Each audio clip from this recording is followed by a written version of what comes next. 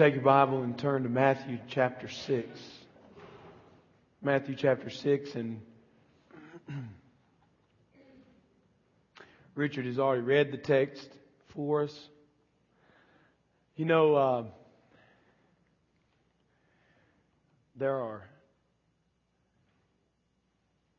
this has been an intense week of suffering in our community, in our state, in our region. All of you know someone that was affected directly by the storms that cut through our state, through our region. Wednesday is a day that will go down in history for us here in the state of Alabama. It will mark time. 100 years from now, they will speak of that day. And we're often caught in the crosshairs of what to do from a pulpit on a day like today. There are churches all around this area. Some of them lost their buildings. They're meeting in the open air, or they're borrowing someone else's building. And they're gathering to worship God. Their friends have lost everything. They've lost everything. They still gather to worship God. Others are filling buildings that have been empty previous to this. Maybe 10 or 15 people showing up. Now there's 50 or 75 or 100 this morning. People are looking. People are searching. People are groping for answers. And, I decided, I guess some are asking the question, how, as we come together to put the pieces of life back together, as people turn from sin to trust in Christ in these days, what should our response be? How should we address the issue? Not just as pastor, but as Christian, as friend, as brother. I decided to focus on the passage that I had planned to preach on prior to the storm. My intent was to preach our quarterly giving sermon today, and that's what I want to do. It will have a different flavor to it because of the events of this week. But I decided not to preach on a text like the Good Samaritan.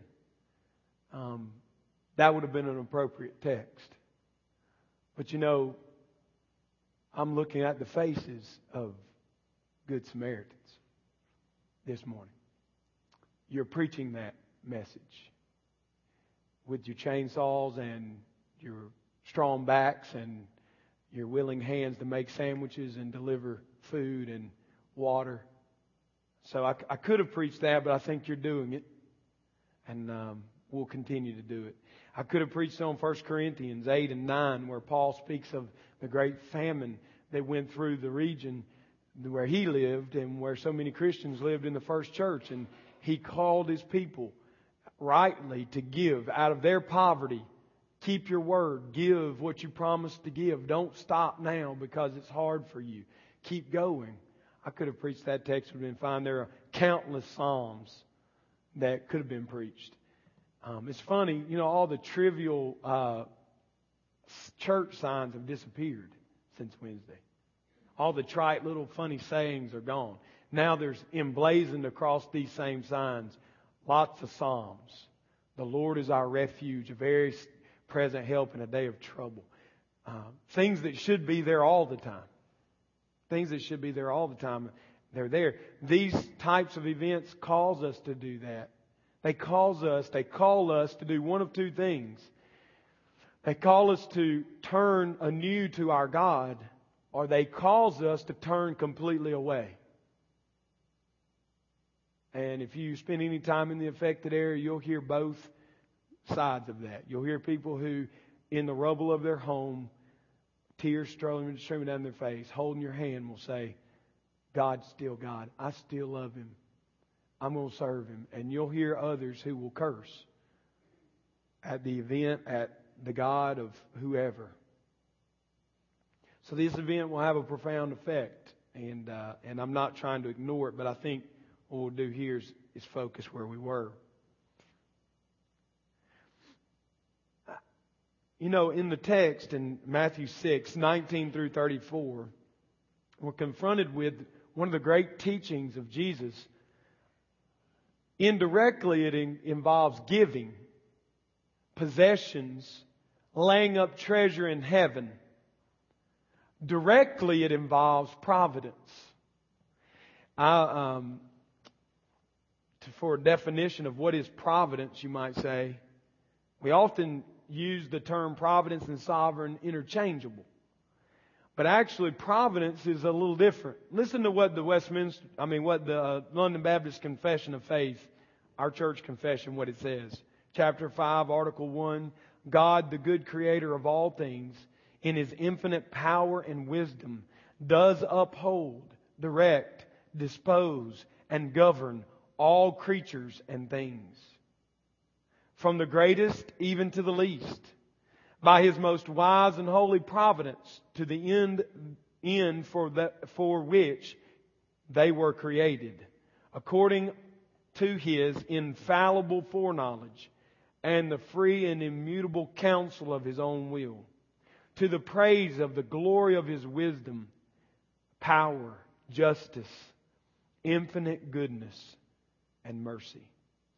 There's not a better definition of what providence is than what I've just read to you. It's the biblical teaching that our God superintends and watches over even the path of an ant, from the core of its anthill to the top of the hill to gather food and back again. God superintends that.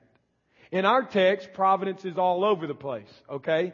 But we see it. Don't you see it in our text? If you look at Jesus' words, teaching them in verses 25 through 33, about the birds that God gives food to without them sowing a seed, about the field which is covered with an array of beautiful flowers that didn't just pop up and grow there by chance.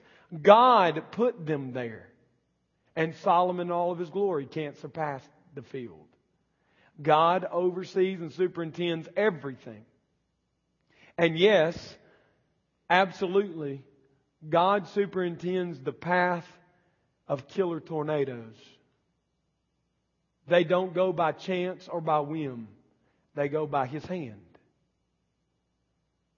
Job was witness to one of these cyclones as he sat back on the mountain and watched as God cut the path of the storm. So God is providentially overseeing everything. Children, Wednesday's events and adults strike fear. And the forecasters tell us storms come again Tuesday. We don't know how big. Might be small. And children, I want to tell you the best counsel I can give you. The psalmist says, when you are afraid, trust in God. It doesn't get more technical than that. It's that simple.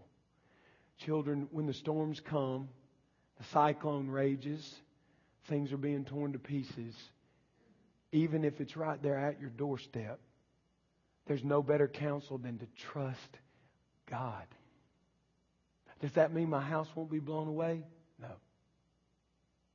Does that mean I won't die in the storm? Absolutely not. But if your trust is in Him, you have no greater hope. You have no greater hope. I think God would say, do not trust in basements. Do not trust in cellars. Do not trust in storm shelters, though you probably need to go get in one. But while you're there, trust me. Trust me, because you can be in those safe places doing the right thing, and your house can collapse on you and kill you. Trust God. Do not trust anything besides Him. And that's really what our text is teaching us. That's what our text is saying to us. Worry is the respectable sin, as Jerry Bridges calls it in chapter 8 of his book, Respectable Sins. Worry and anxiousness are his topic. Worry is respectable. No one would come in the doors of a church saying, I murdered a guy last week. I murdered somebody. Oh, really? When? Who was it? Oh, it was my guy neighbor down the street. I disagreed with him. He made me mad. I went and got a gun and killed him. Well, fine day. It's a beautiful day. Come on in. No one would dare come to church bragging about their adulterous affair, about swindling money, about coveting even. I mean, we're even a little nervous about outwardly calling it covetousness, though that also is a respectable sin. I think there's no more respectable sin, no more overlooked sin in our church today and in my life than worry. Anxiousness. We almost wear it like a badge of honor. You know, we coat it over with the word concern. I'm just concerned. I'm not worried. But then we rattle on for an hour about what we're just concerned about and what's not consuming us. Worry is a respectable sin. Christians know they're not supposed to do the bad things like murder, adultery, lie, cheat, steal, but worry, I mean, it's just how many times have you heard this? It's just the way God made me. I agree. Some of you were born with a propensity towards the sin of anxiousness. It is still a sin. There are those who have a propensity to drink too much. If they drink too much, it's a sin. And there are those who are born towards all types of sexual immorality, even with propensities towards homosexuality. It does not excuse their action. So we can't excuse homosexuality, and neither should we excuse our own anxiousness, because it's a sin. John Piper reminds us that Jesus speaks to His disciples over and over and over again about this issue, worry. He tells them about worry a lot. He's concerned about their worry. Why is He so concerned about worry? Why should I be worried about worrying? Why should I be anxious? Because it's a moral deficiency in my heart. It's a sin in me. It can be traced to unbelief. Unbelief. We don't believe that God will provide for us, so we worry about it. That's what our text says. You don't think God can take care of your need of food and shelter and clothes, so you worry about it. We know that we're not supposed to do it, but we try even hard not to, but we keep doing it. We worry because of not just unbelief, but because of our need to control everything in us and around us. We have to know every variable and plan for each one. The events of this week help us know you can't plan for these things. What are you going to do in life? You can't control it. It's around you. Someone greater than you must control it. And I think we've come face to face with that. Worry is caused by unbelief. It can be caused by a sense of need of control. It can also be caused by straight out, unmitigated worldliness. We're worldly. We're more of this world than we are of the coming world. So when we see this world shaking, blowing, and evaporating, we're undone. We're undone. It strikes us. Our desires are all wrong. We want to maintain a certain style of life. And when that life is threatened by an economic collapse, we worry. As we think about worry today, and as we think about the idea of laying up treasure in heaven, I want us to remember, you cannot fix this problem. You cannot fix this problem. There is no command of doisms that will do away with worry. There's only one hope for you and for me, and that's where we want to go. We want to look there. Look at the text, the way it's laid out for us. Start in verse 19. Jesus directly on the Sermon on the Mount, He flows from a teaching of the prayer. How are we to pray? The disciples' prayer is given. He talks about fasting. And look what He says next. Do not lay up for yourselves treasure on earth. Why? Well, because moth and rust destroy them. They're not eternal. Because thieves break in and steal them. Because tornadoes come and blow them away. I mean, that's the reasoning of Jesus. They are tangible, they are physical, and they will cease to exist in a moment. We all know the thrill of buying something we've longed for a long time. And 2 months later, what happens? It just doesn't mean as much anymore. We spent all that time worried about getting what we wanted, and now we've got it and we don't want it anymore. It ends up at the Salvation Army, somebody else's treasure. So, in the text, Jesus is saying, don't lay up your treasure there. He's not saying don't have treasure. He's not even saying don't have possessions. He's saying don't make that your treasure. What's His alternative? Jesus moves on to say, lay up for yourself treasure in heaven through giving of your money, your treasure, your time, your resources, your devotion, your relationship with Christ. Lay up treasure in heaven where moth and rust don't destroy. It's the opposite. If you lay up treasure here, it will disappear. If you lay up treasure there, it can't be touched. I stood with a 71-year-old man in Webster's Chapel Thursday. He was visibly shaken. He was not crying. He was not injured. His home was gone. And as you shake his hand and look in his eyes, there's something to him. He's a man. You can tell. He said, I've lived here my whole life. And when we get this mess cleaned up, I'm going to build here again if the Lord's willing.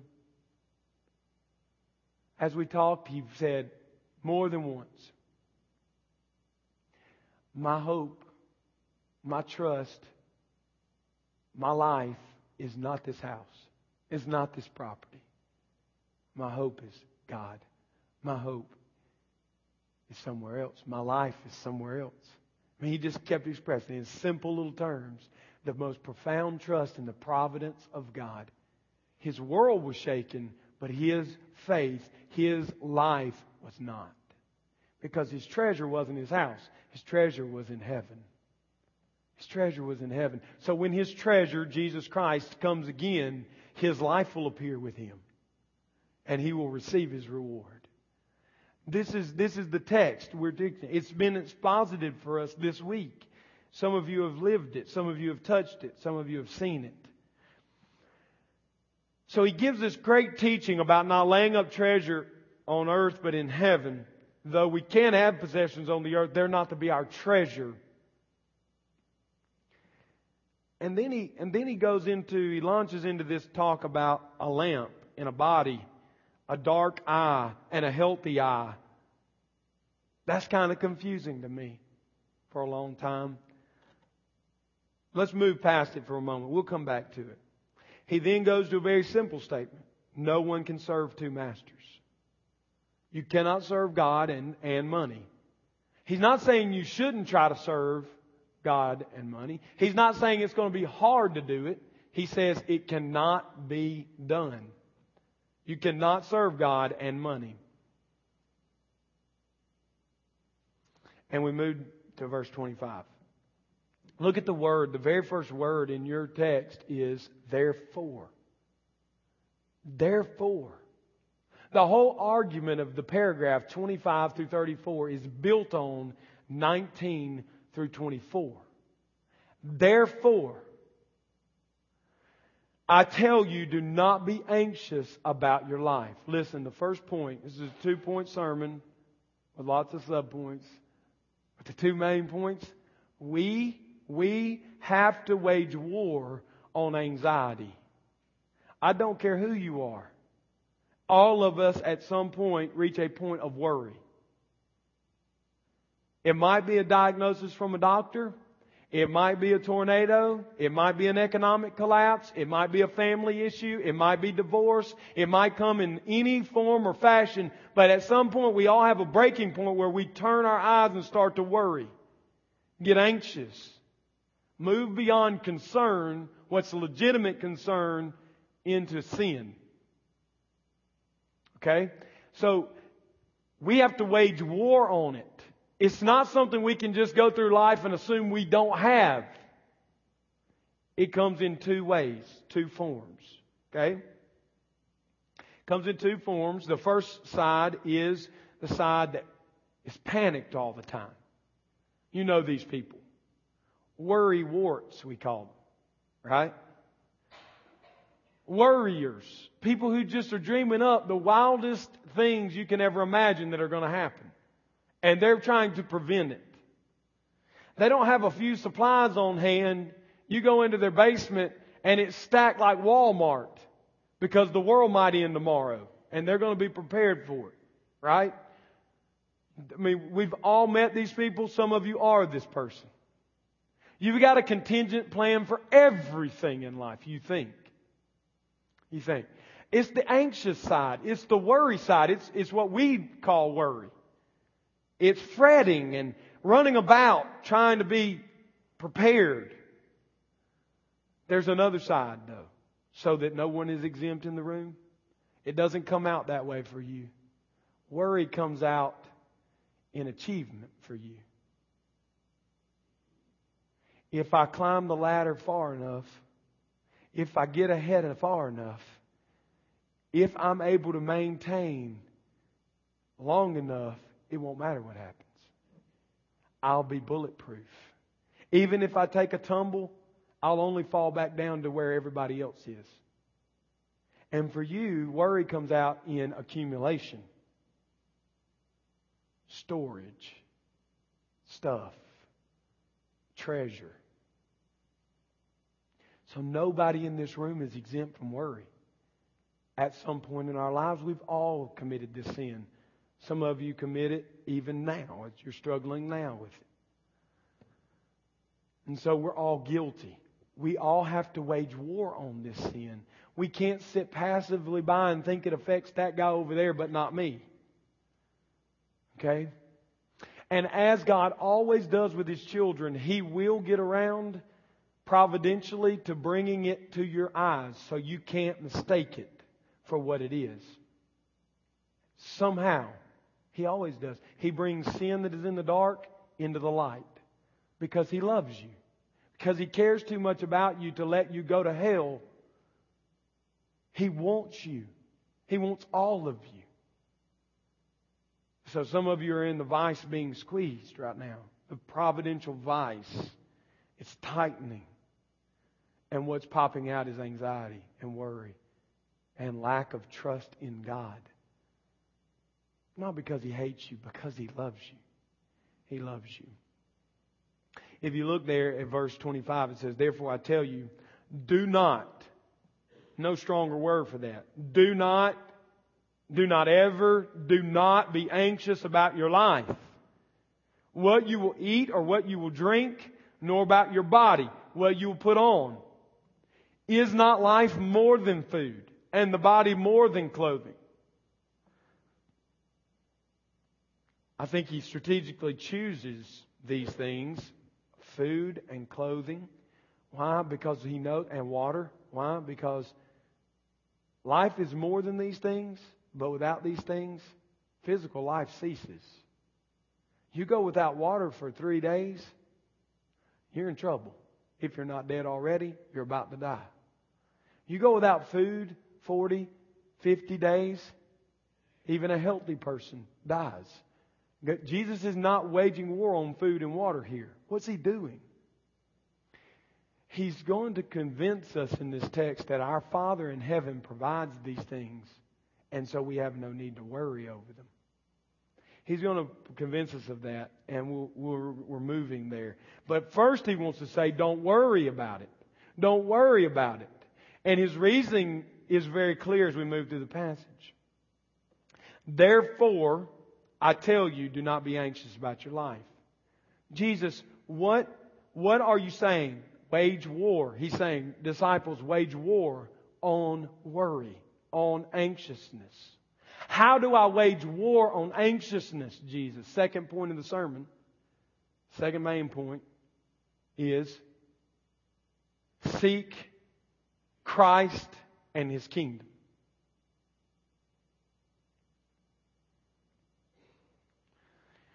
I think He does it two ways. He says it plainly in verse 33. All those things you're worried about, the Gentiles worry about those things. Sinners worry about those things. I know you need those things. The Father knows you need those things. But seek first the kingdom of God and He'll give you these things. These things are an assumed fact. God will give them. And if for some reason you're cut off from these things, what will worry do to get it to you? Is his question. That's what he means when he says, how can worrying add even one span to your life? How can you add a second to your life if you worry about it? Worry doesn't accomplish anything. So even if you were to find yourself in a situation where you have no food, you have no water, you have no clothes, worrying doesn't, like a genie bottle, bring it to you. Worry is useless. It eats up what little mental reserve you have in that situation to actually be given those things or go get those things. So it's no good to worry about it. It doesn't accomplish anything. Anxiousness only leads to more problems. It doesn't solve anything. But I think he does it in a profound way by looking back up into his teaching. The reason he positions in verse 25 the therefore is because he wants you to look back to that paragraph I skipped. I skipped it intentionally. Look back at verse 22. The eye is the lamp of the body. So if your eye is healthy, your whole body will be full of light. But if your eye is bad, your whole body will be full of darkness. If then the light in you is darkness, how great is the darkness? That directly ties to, therefore I tell you, do not be anxious about anything. How? Because the subject is the eye. The eye is a way of saying your life's focus. Whatever your eyes look at, that's what you're focused on. How do I wage war on anxiousness, Carlton? Focus your eye on something that's more significant than this transient world. Focus your eye on Jesus Christ. How do I wage war on worry? What's the practical thing to do? Look at Jesus and never turn away. And never focus on anything else. That's what he said.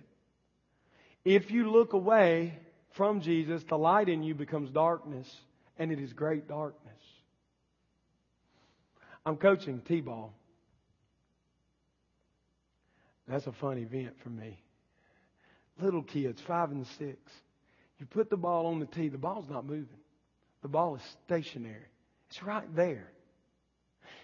You get their hands on the bat. You guys have seen it. Haven't you? Some of you have coached it. And the ball's in there, and you told them over and over again, do what? Look at the ball. Yesterday we had our first game, and they're so juiced up. We don't even keep score. They're juiced up. They're going to kill it. They've been watching Major League Baseball. They're going to hit a home run. Most of them can't hit it past the pitcher. And as they go to swing, they're looking at the ball. Well, they've listened well to their coach. They're staring at the ball. I say, okay, hit it.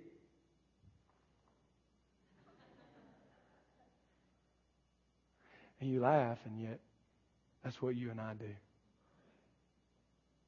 We hear Jesus saying, look at me, trust in me, put your faith in me, hold on to me, don't look at anything else, don't trust in anything else, and we got it.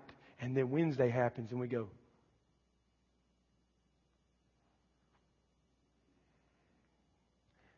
then cancer happens, then our child dies, we lose our job.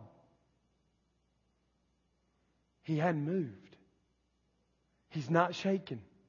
He hasn't disappeared. He didn't run and hide in a storm shelter. He's right there. You want to wage war on anxiousness and worry? It's all about your eyes. It's all about your focus. It's all about your trust. It's the most practical thing I can tell you for your whole life, for my whole life. And it's simple, isn't it? It's easy, isn't it, kids? Some of you play t-ball. Once you learn to keep your eyes on the ball and you swing, and all of a sudden the ball goes out of that infield and everybody's cheering, then it's a matter of run to first base, right? That's the next step. But it's that simple. It's just like t-ball. It's just hit the ball. It's right there for you. The focus is the problem. He wages war in this text on worry by placing our focus on the providence of God in the face of Jesus Christ. If you turn your eyes away from the light that is me, He's already called Himself the light prior to this. If you turn your focus away from that, you will worry. You will be anxious. You will have no hope. Now, practically we move forward. And see, this is why I don't bring manuscripts. You know, you're 4 or 5 pages into them. You haven't moved. Let me give you some applications from the text, some things that I think will help us understand better. First of all, Jesus in verse 25 talks to us about our priorities in life. This is the subtopic underneath the 2 main points. He addresses our priorities.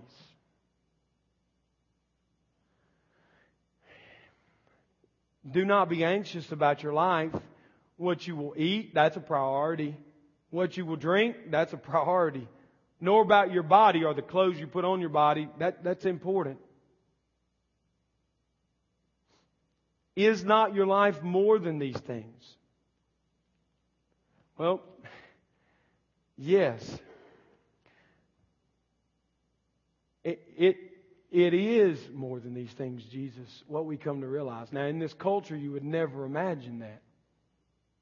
Because in the commercials we watch each day, we're told our life is in the things we have.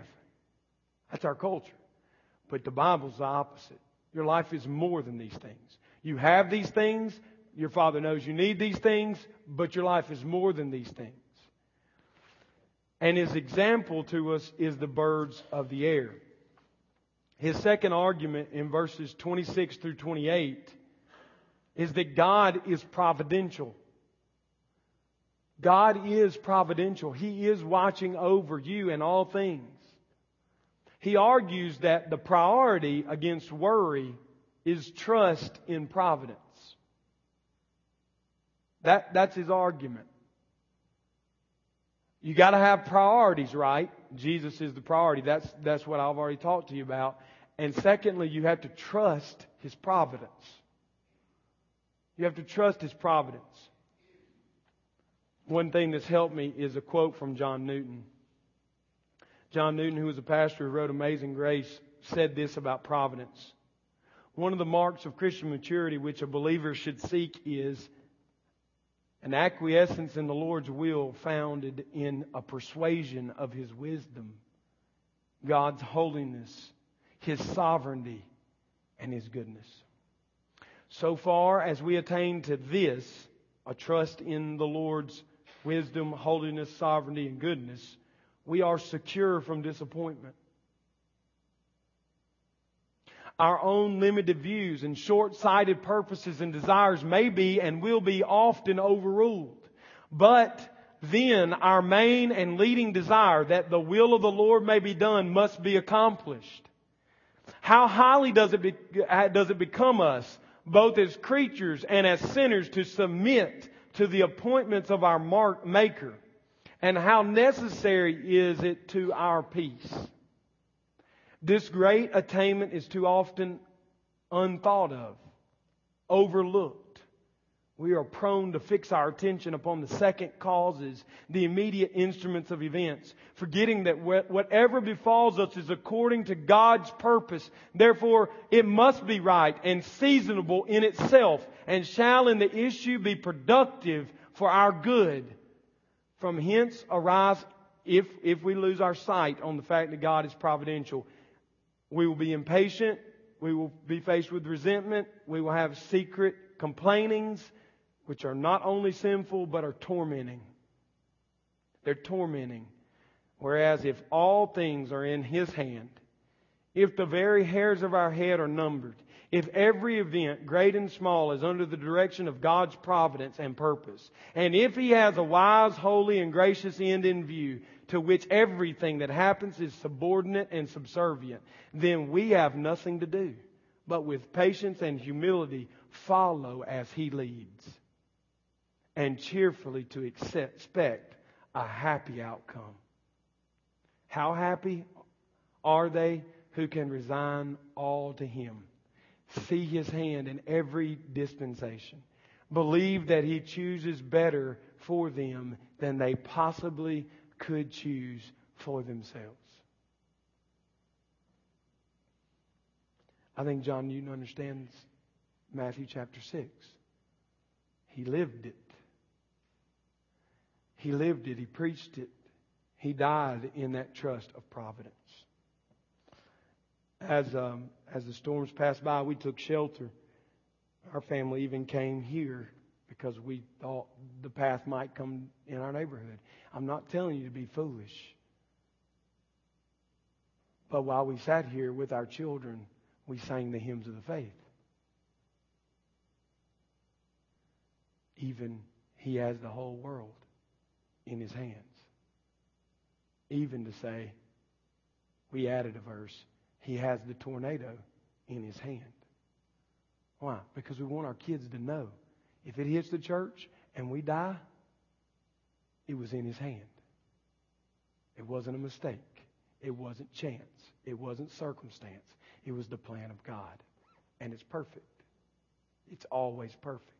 So his second argument is trust providence.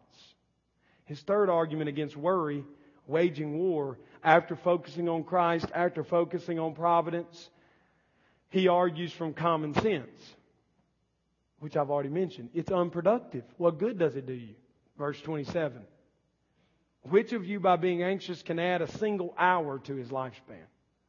It's unproductive. Then he says in verse 32, we're to remind ourselves when we give in to worry, we're giving in to sinful habits. Look at verse 32. The Gentiles seek after all these things, and your heavenly Father knows that you need them all. He's saying, when you worry about your life, about your things, about a storm, about anything in life, when you give into it and it consumes you and it becomes your only thought, you're a Gentile. You're being a Gentile. You're being a sinner. You're being a pagan. You're acting as if there is no God and everything's up to whim and circumstance. He reminds us in our war against waging war practically. How do we wage war practically? Focus on Christ, number one and foremost. Trust His providence. Think that worry does us no good. And when we worry, we're like the sinners around us. No different. No different than them. We're just like them. And finally, he says, if you're going to wage war, in this text, if you're going to wage war, you need to trust that God is your Father. Not just some vague power force in the super universal system was in control of your life, but your Father is in control of it. After all these things, verse 32, the Gentiles worry, they run after all these things, but you're not force, not supernatural being. Your Father knows you have need of these things. Now, listen, if you want to wage war practically, you got to focus on Christ. He is providential. It doesn't do me any good to worry. All these other things are true, and they're right. But the first and the last are the greatest, I believe, in the war against worry. Are my eyes focused, unmoved on Christ? And if so, do I not understand that His Father is my Father? And if I understand and I truly believe those things, what will my Father not give me or do for me? What would He ever do that would harm me? Ultimately harm me. So everything He does ultimately helps me. Seek the kingdom of God, and all these other things will be added. So, I think with you about those in our state there were those who trusted Wednesday in their Father. And they were blown away. Some of them in our community, right here. Literally, they were blown into the trees.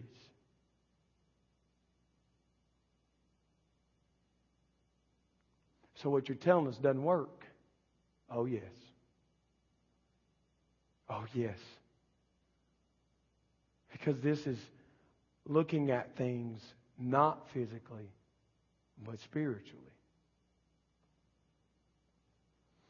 Because when they hit the tree and they died, they lived. Versus those who hit the tree and died, and then they truly died. You say, preacher, my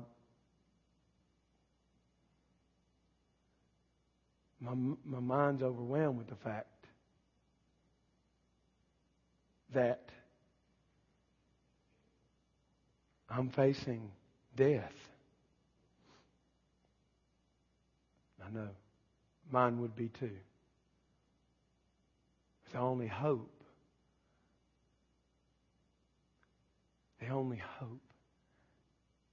is that my eyes are focused not on death, but on Christ. And I know my Father. And He is good in all of His ways. This is not some trinket rosary that we pray and then God makes everything better. This is what sustains. This is the firm ground that sustains when nothing gets better. Everything goes from worse to bad to worse. And we still stand. And so because our treasure is not here, I just end with this practical call. That because our treasure is not here, we hold everything with open hands, and whoever has need, we meet needs. We give it away. Even foolishly give things away. What the world would call foolish. Give it away. That's a great display of where your trust is. Let's pray. Father, as we come to a close, we look at this mighty text, and we come face to face with our Savior. We are humbled that you would have mind of us. Before we ever drew a breath, ever had a thought, ever did right or wrong,